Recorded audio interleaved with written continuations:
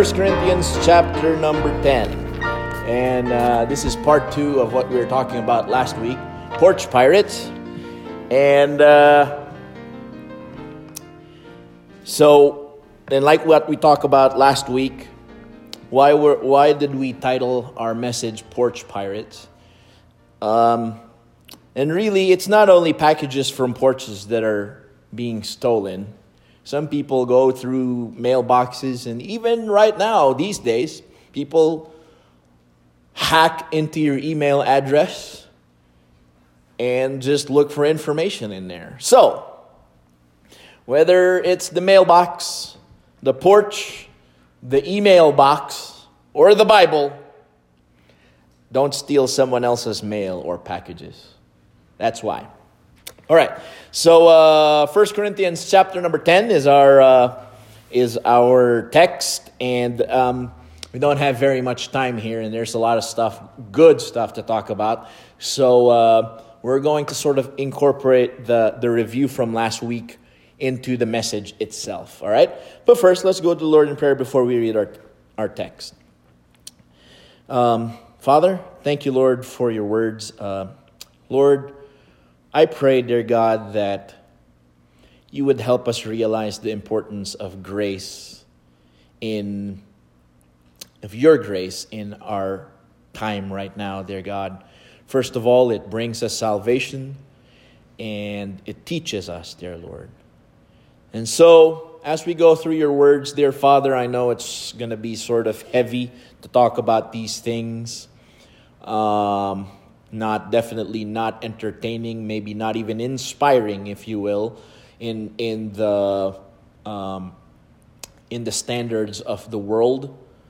But I pray that everyone, including myself, would realize that it's not to hurt anyone or to single out or to zero out somebody, including myself, but only so we can all be edified, and only so we can learn, and only so we can grow. This we ask in the Lord Jesus Christ's name. Amen. 1 Corinthians chapter number 10, verse 31 to 32, the Bible says, "Whether therefore ye eat or drink, or whatsoever ye do." Does that include sharing the gospel? Amen. It says whatsoever. Amen. Does that include singing? Does that include working? Does that include living our lives? Does that include reading our Bible? Amen. Because it says whatsoever you do. Do all to the glory of God. Give none offense, neither to the Jews, nor to the Gentiles, nor to the church of God. And so, the reason why we're talking about this is next week. Next week is our second installation, our second episode, if you will, of our Here a Little, There a Little service. You know what? Remember what that is? That's our question and answer series. So we've gotten a few questions. One actually came by mail from our Jehovah's Witness friends. And another is, well, I don't want to give myself away because it's exciting stuff. So come back next week if you want to figure out what it is. But this is sort of a precursor to what we're going to be talking about next week in the question and answer series. And the reason why is that this Bible is written to many groups of people, not just to the church, which is the body of Christ. There are promises that are given to the Jews. There are specific orders given to the Gentiles, and there are some given to the church of God. So the only logical thing to do, that's why, the Jews were not told to rightly divide the word of God. It was us. We're the ones. In 2 Timothy chapter 2, verse 15. That command was given to us because we have the complete Bible. Amen. So because we have the complete Bible, God says you got to rightly divide that. You need to know which one is yours and which one belongs to the Jews and which one belongs to the other group of people. Or else you're being porch pirates and stealing mail that's not for you. And may I submit to you, that is the reason why there are a lot of cults that exist right now. Because they apply things that don't belong to them. Amen. All right? So that's why we have this. So if God willing, if we have time to go through all of this today, we talked about some of the basic rules. Number one, in studying your Bible, we're going to continue that.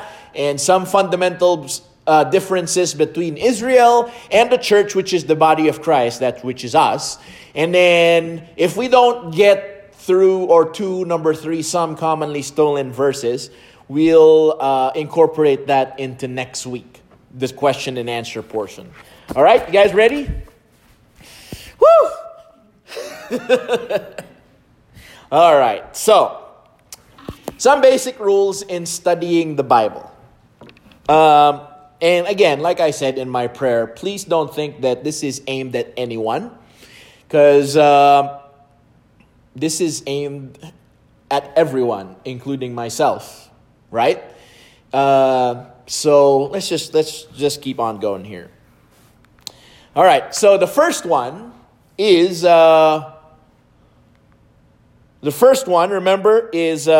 make sure you have a blank word-for-word Bible.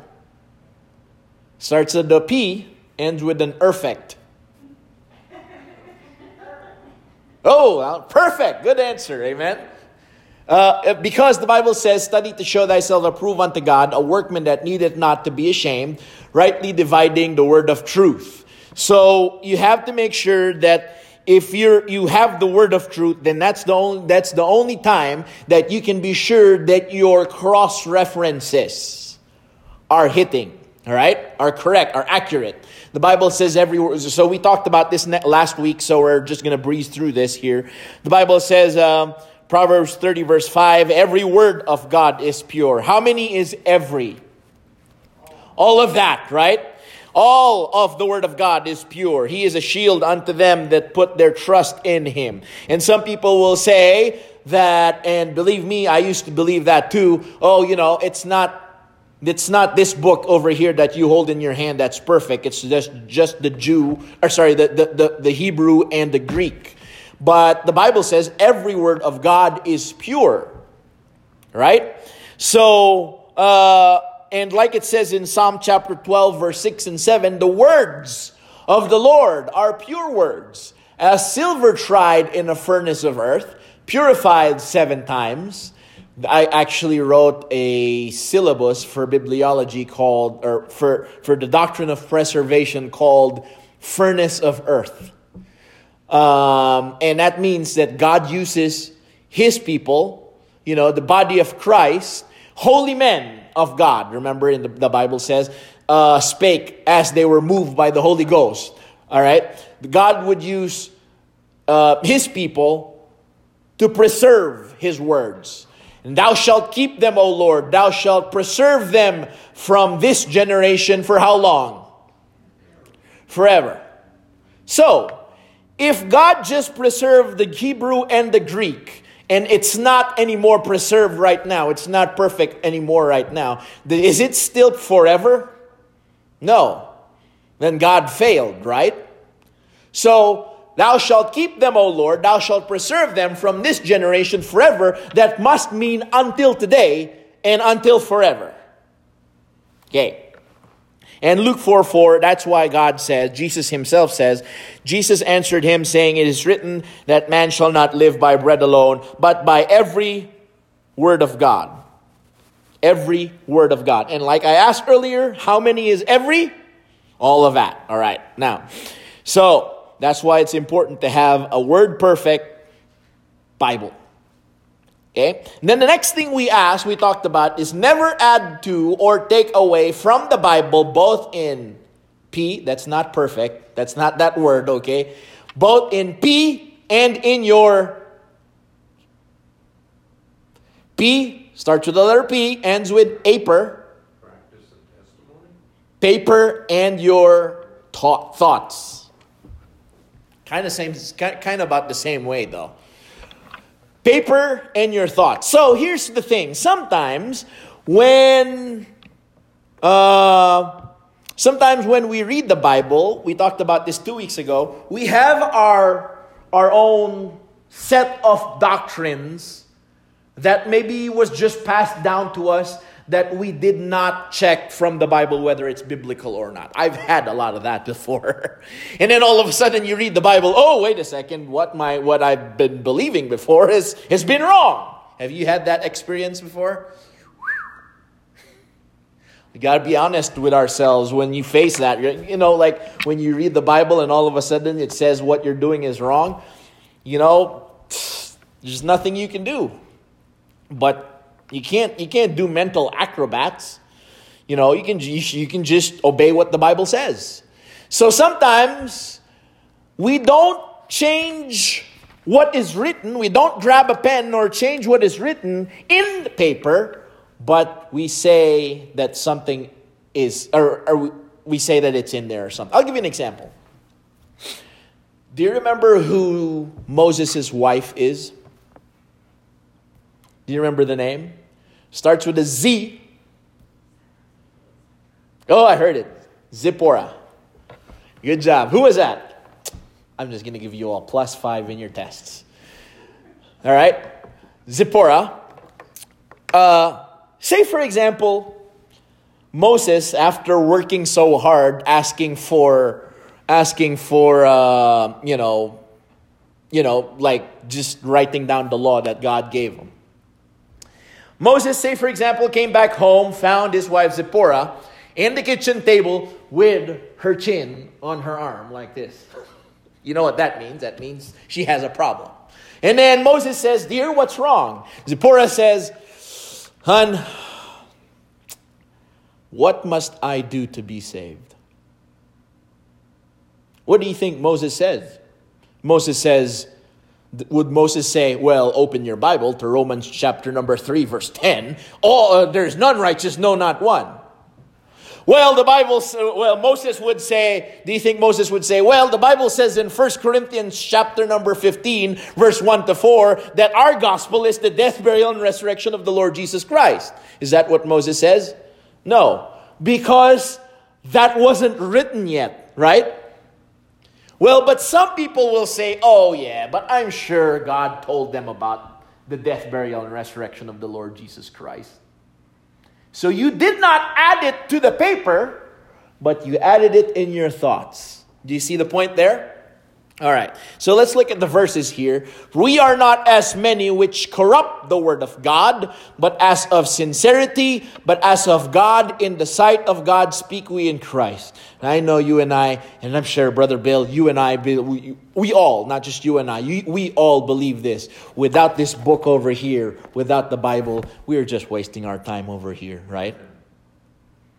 So, if that's true, then why would we even think about corrupting it? Amen? Why would we even think of stealing somebody else's mail and applying it for our time?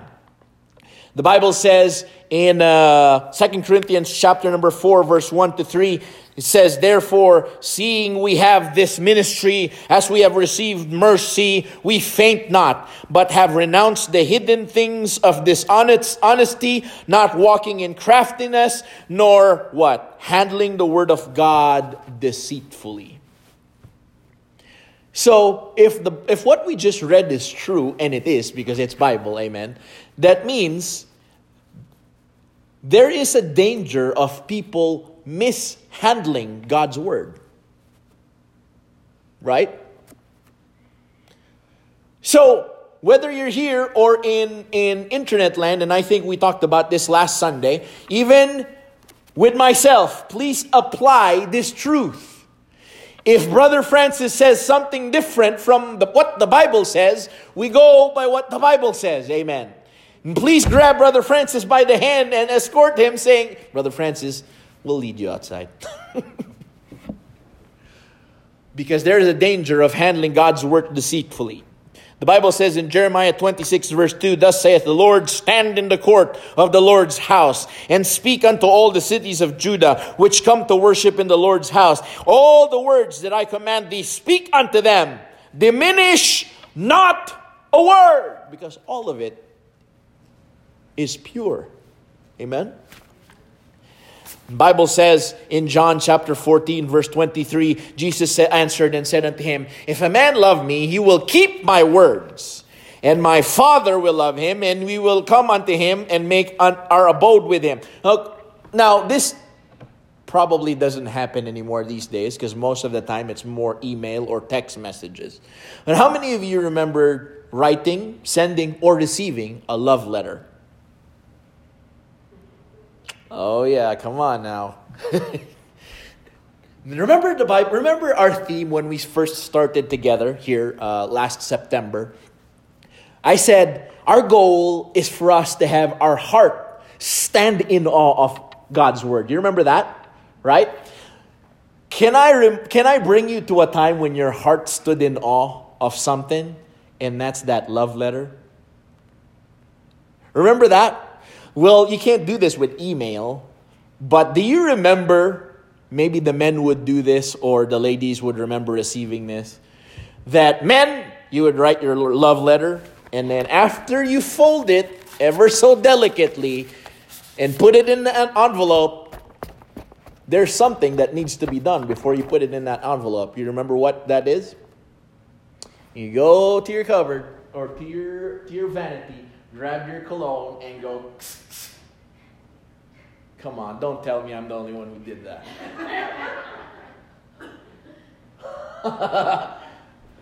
You remember that? And then, ladies, or even gentlemen, whoever received the letter, whether it's a reply or what, you'd read it every night before you go to bed. And then before you go to sleep, there's two rituals that must be satisfied, or else it's not gonna work.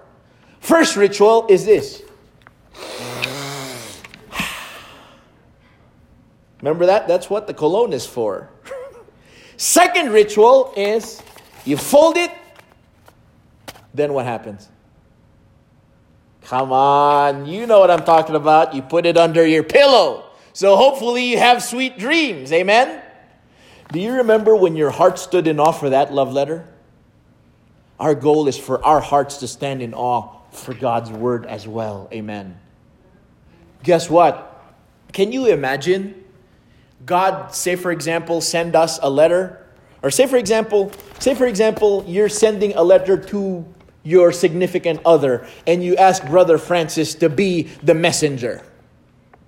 And then Brother Francis opened your letter and said, "No, we're going to take this part away and we're just going to cut this part over here and we're going to add this over here." Guess what? That's not good. Are you going to be happy about that? You think God's happy about preachers adding and taking away from His word and then telling people this is what God says? No, sir. No, ma'am. That's why it's important. Amen? Next. Number 3. Always take the plain literal meaning of the Bible except where context says it isn't literal. All right? So if the Bible says, or the context says it's not literal, guess what? How we're supposed to take it? Literally. I've had people literally tell me, "Brother Francis, you're so literal when it comes to the Bible."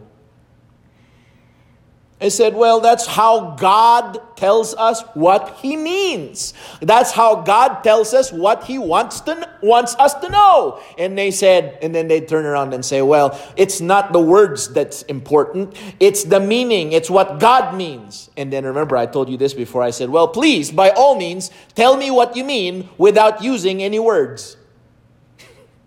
It's impossible. Amen? That's why it's so important. And there are times when the Bible would, and there's very many in the book of Revelations, right? When the context would say this is what it's saying, but it means something else. And I'll give you an example. In Galatians chapter number 4, verse 23 to 25, it says, this is the story of the Apostle Paul talking about comparing Abraham's 2 wives. Do you know that Abraham had more than one wife? He had more than 2 wives, actually. But he was comparing Hagar and Sarah. The Bible says, but he who was of the bondwoman was born after the flesh, but he of the free woman was by promise. Which things are a what? Allegory. This brings me back to Miss Javier, who was my English teacher who wielded the samurai yardstick. I remember talking to her, and I remember her class talking about figures of speech. An allegory, like similes and metaphor, an allegory is a figure of speech, meaning it's mentioning something which represents something else. So the Bible here in this instance saying, listen, we are talking about Hagar and Sarah, or Ishmael and Isaac, but they represent something else. For these are the 2 covenants. See? That one from the Mount Sinai, which gendereth, or to bondage, which is Hagar. For this Hagar is Mount Sinai in Arabia. So all of a sudden you think, wait, I can't take that literally, because a person can't be a mountain. And B, the Bible says it's not supposed to be taken literally. It's an allegory. See that? All right. So this will all hopefully be tied together when we get towards the end here. Next. Never take a verse of Scripture out of context. Right? The Bible says, oh, hey, guess what? We've seen this verse before. We're going to talk about this next week. In Isaiah chapter number 28, verse 10, for precept must be upon precept, precept upon precept, line upon line, line upon line, here a little and there a little. You can't just take one verse and let it mean what you want it to say. Right? I'll give you an example. It's not on here right now, but we'll talk about this later on, time permitting. 1 Corinthians chapter number 4, verse 2, the Bible says, moreover, it is required in stewards that a man be found faithful. How many of you have heard that verse before? All of us, right?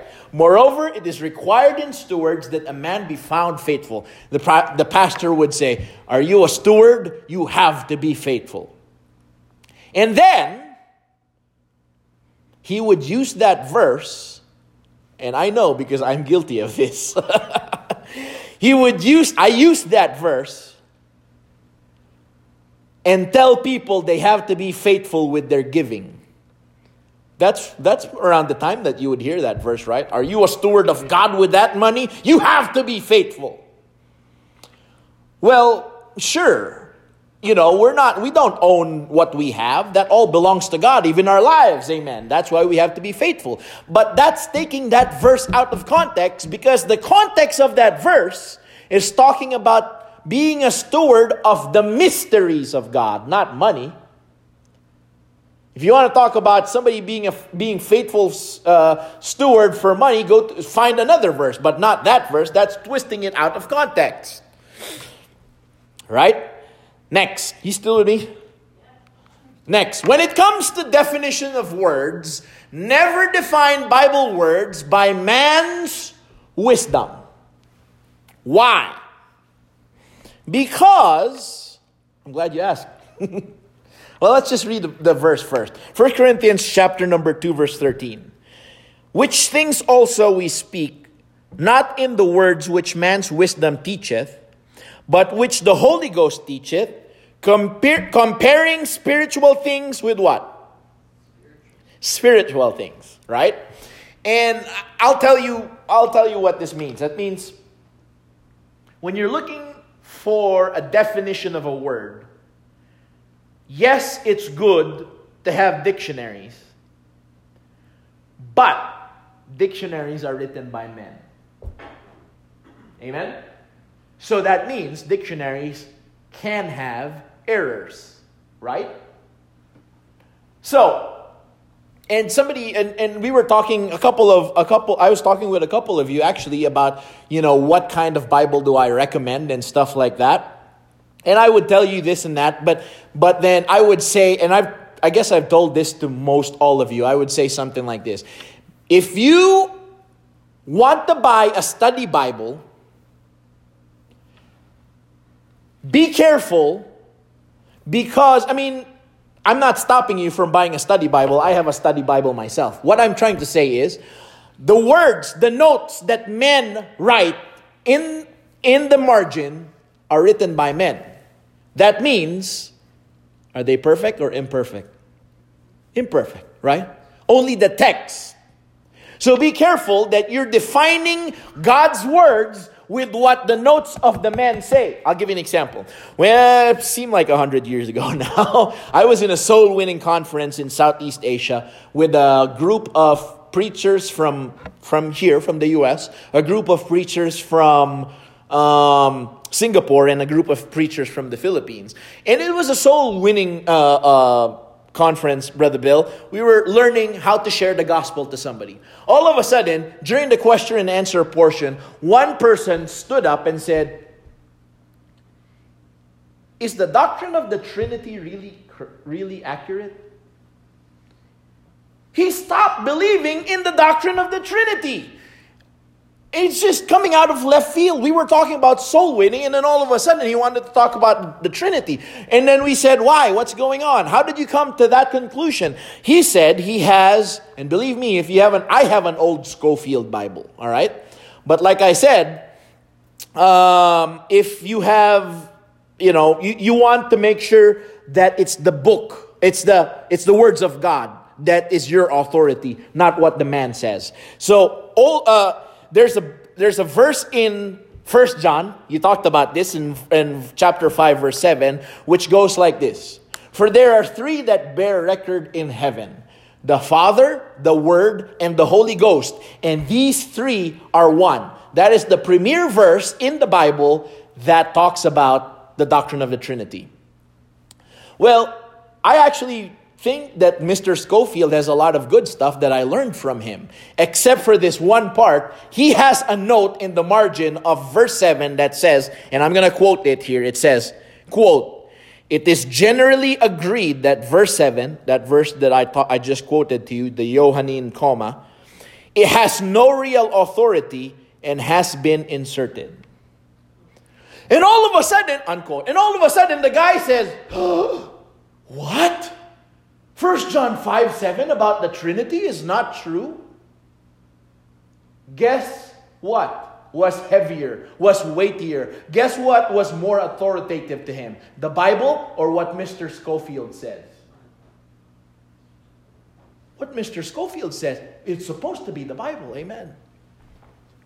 So it was a stumbling block to him. Why? Because he did not compare the Bible, which is spiritual, with another verse in the Bible, which is also spiritual. He compared it with what man wrote.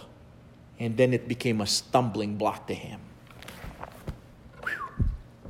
Last but not the least, for now, for Roman numeral number 1, always consider the speaker and the audience. I'll give an example here. James chapter. By the way, James, the book of James, even the great Martin Luther, remember him? The guy who nailed his thesis into the Wittenberg church, signifying the start of the Reformation. He could not understand the book of James because the book of James says something to the fact to the fact that if your works, if you do not have faith, if you do not have works to add to your faith, then your faith is dead. You cannot be justified. So meaning James is kind of teaching that you need to have faith plus works. And Martin Luther could not understand it. Well, if you only just read James chapter number 1, verse 1, we would know what the answer is. James chapter 1, verse 1 says, James, who's the writer? James. A servant of God and the Lord Jesus Christ, who is he writing to? To the 12 tribes which are scattered abroad, greeting. Right? So meaning, this is predominantly Jewish. All right? Because we have 12 tribes of Israel. I'm not part of the 12 tribes over here. I'm part of the body of Christ. Now, there are things that you can apply here from the book of James just practically, but not doctrinally, because it's not written to me. I'll give you an example. James 3:5, one of my favorite verses in James, the book of James. It says, man, all of a sudden my mind is blank. Even so, the tongue is a little member, thank you, that boasteth great things. Behold, what great a matter a little fire kindleth. Right? It's talking about the danger of the tongue if we don't bridle it, if we don't control it. But when it comes to doctrine of salvation, I can't. Why? Because it's not written to me. It's written to the 12 tribes. Right? Does that mean, Brother Francis, that we are supposed to tear off the book of James and throw it away because it's not scripture? No, all of this is scripture. And all of this we can learn for our learning. But not all of that is written to us. All of the Bible is written for us. Not all of it is written to us. Still there? All right. Now, let's go to the preaching. So just a summary, some basic rules in studying the Bible. Make sure you have a perfect word-for-word Bible, number 1. Number 2, never add to or take away from the Bible, both in paper and in your thoughts. Number 3, always take the plain literal meaning of the Bible, except where the context says it isn't literal. Number 4, never take a verse of Scripture out of context. Number 5, when it comes to definition of words, never define Bible words by man's wisdom. Number 6, always consider the speaker and the audience. That by no means is every single. That's not all of it. That's just some of it. That's why it says some basic rules. God willing, we'll have some more time in a different time to talk about all of the rules. Amen. Let's talk about some fundamental differences between Israel and the church, and the church, which is the body of Christ. Number 1, I will bring you to my homework that I asked you to do one time. I would say maybe 6 or 7 Sundays ago. First off, let's talk about the future and inheritance. Number 1, the future of Israel and the inheritance of Israel is different from the future and the inheritance of us, the body of Christ. Our inheritance, us, we look up. Amen? We look up for the Lord Jesus Christ to take us. They are waiting for the kingdom of God to come, which is the millennial kingdom. You guys are talking about that in the book of Revelation. So they're not looking up. They're looking forward. We're looking up. The problem is, if you're looking forward, there's 7 years that you don't want to go through, which is the 7 year of tribulation. Amen. Right? So, you mean to say, Brother Francis, that Israel's inheritance is not in heaven, it's earthly? I'm glad you asked. We're probably going to finish here. And I know this is hard to receive because it was one of the things that was hard for me to receive. And God was talking to Abraham over here in Genesis chapter 13, verse 14 to 15. And the Lord said unto who? Abraham. Who's talking? God. Who's he talking to? Abraham, the father of one of the patriarchs of Israel. After that, Lot was separated from him. Lift up now thine eyes, and look from the place where thou art northward, southward, eastward, and westward. So that means it's real estate. It's not something spiritual, right? It's a land. And it says, for all the land which thou seest, to thee will I give it, and to thy seed, how long? Forever. Genesis 17, verse 8. And I will give unto thee and to thy seed after thee the land wherein thou art a stranger, all the land of Canaan for an, how long? Everlasting possession. And I will be their God. Now watch this. Psalm 11, verse 29. And this is so important because the first question we're going to tackle next week is about our friends from the Jehovah's Witnesses, which says that we're going We are the ones that are going to receive that kingdom. All right? The righteous shall inherit the land and dwell therein. How long? Forever. All right?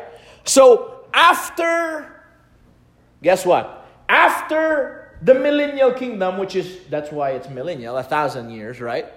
Then the earth is going to be reformed by fire. And then while that's happening, we're over at the great white throne judgment. After that, there will be what? That's coming down. The city, the new Jerusalem. Where it's not coming up. It's coming down to the reformed earth. Why? Because that land is going to be the Israelites forever. Right? Ours, however, see, it's in 2 Corinthians, right? Our future and inheritance, however, the body of Christ, 1 Corinthians chapter number 5, verse 1. For we know that if our earthly house, this house, of this tabernacle were dissolved, we have a building of God, an house not made with hands. How long? Where is it? In the heavens. So here's the thing. We're done. We're not going to be able to talk about all of this. We'll incorporate it next week. I know you guys are so excited to learn the rest of it. But if we are not careful and we keep on stealing somebody else's mail when that's supposed to be for Israel, we are in danger of trying to bring down the kingdom. I think we were talking about this last week, ma'am, or last Sunday. There's a lot of churches who operate like they have a kingdom and the pastor is the king. Because they think that they're trying to bring the kingdom down here. Right? And so let me end with this. Be careful of what we're trying to apply in our lives. We need to rightly divide the word of God. We're not saying that only parts of the Bible is profitable and let's throw the rest of it away. That's not what we're trying to say. We're trying to say when we're talking about doctrinal stuff, we need to make sure that we're applying what's ours and not stealing somebody else's mail. I'm sorry to say this, but remember, we were talking about praying for our nation, and I'm all for that. Because yes, it's weird what's going on.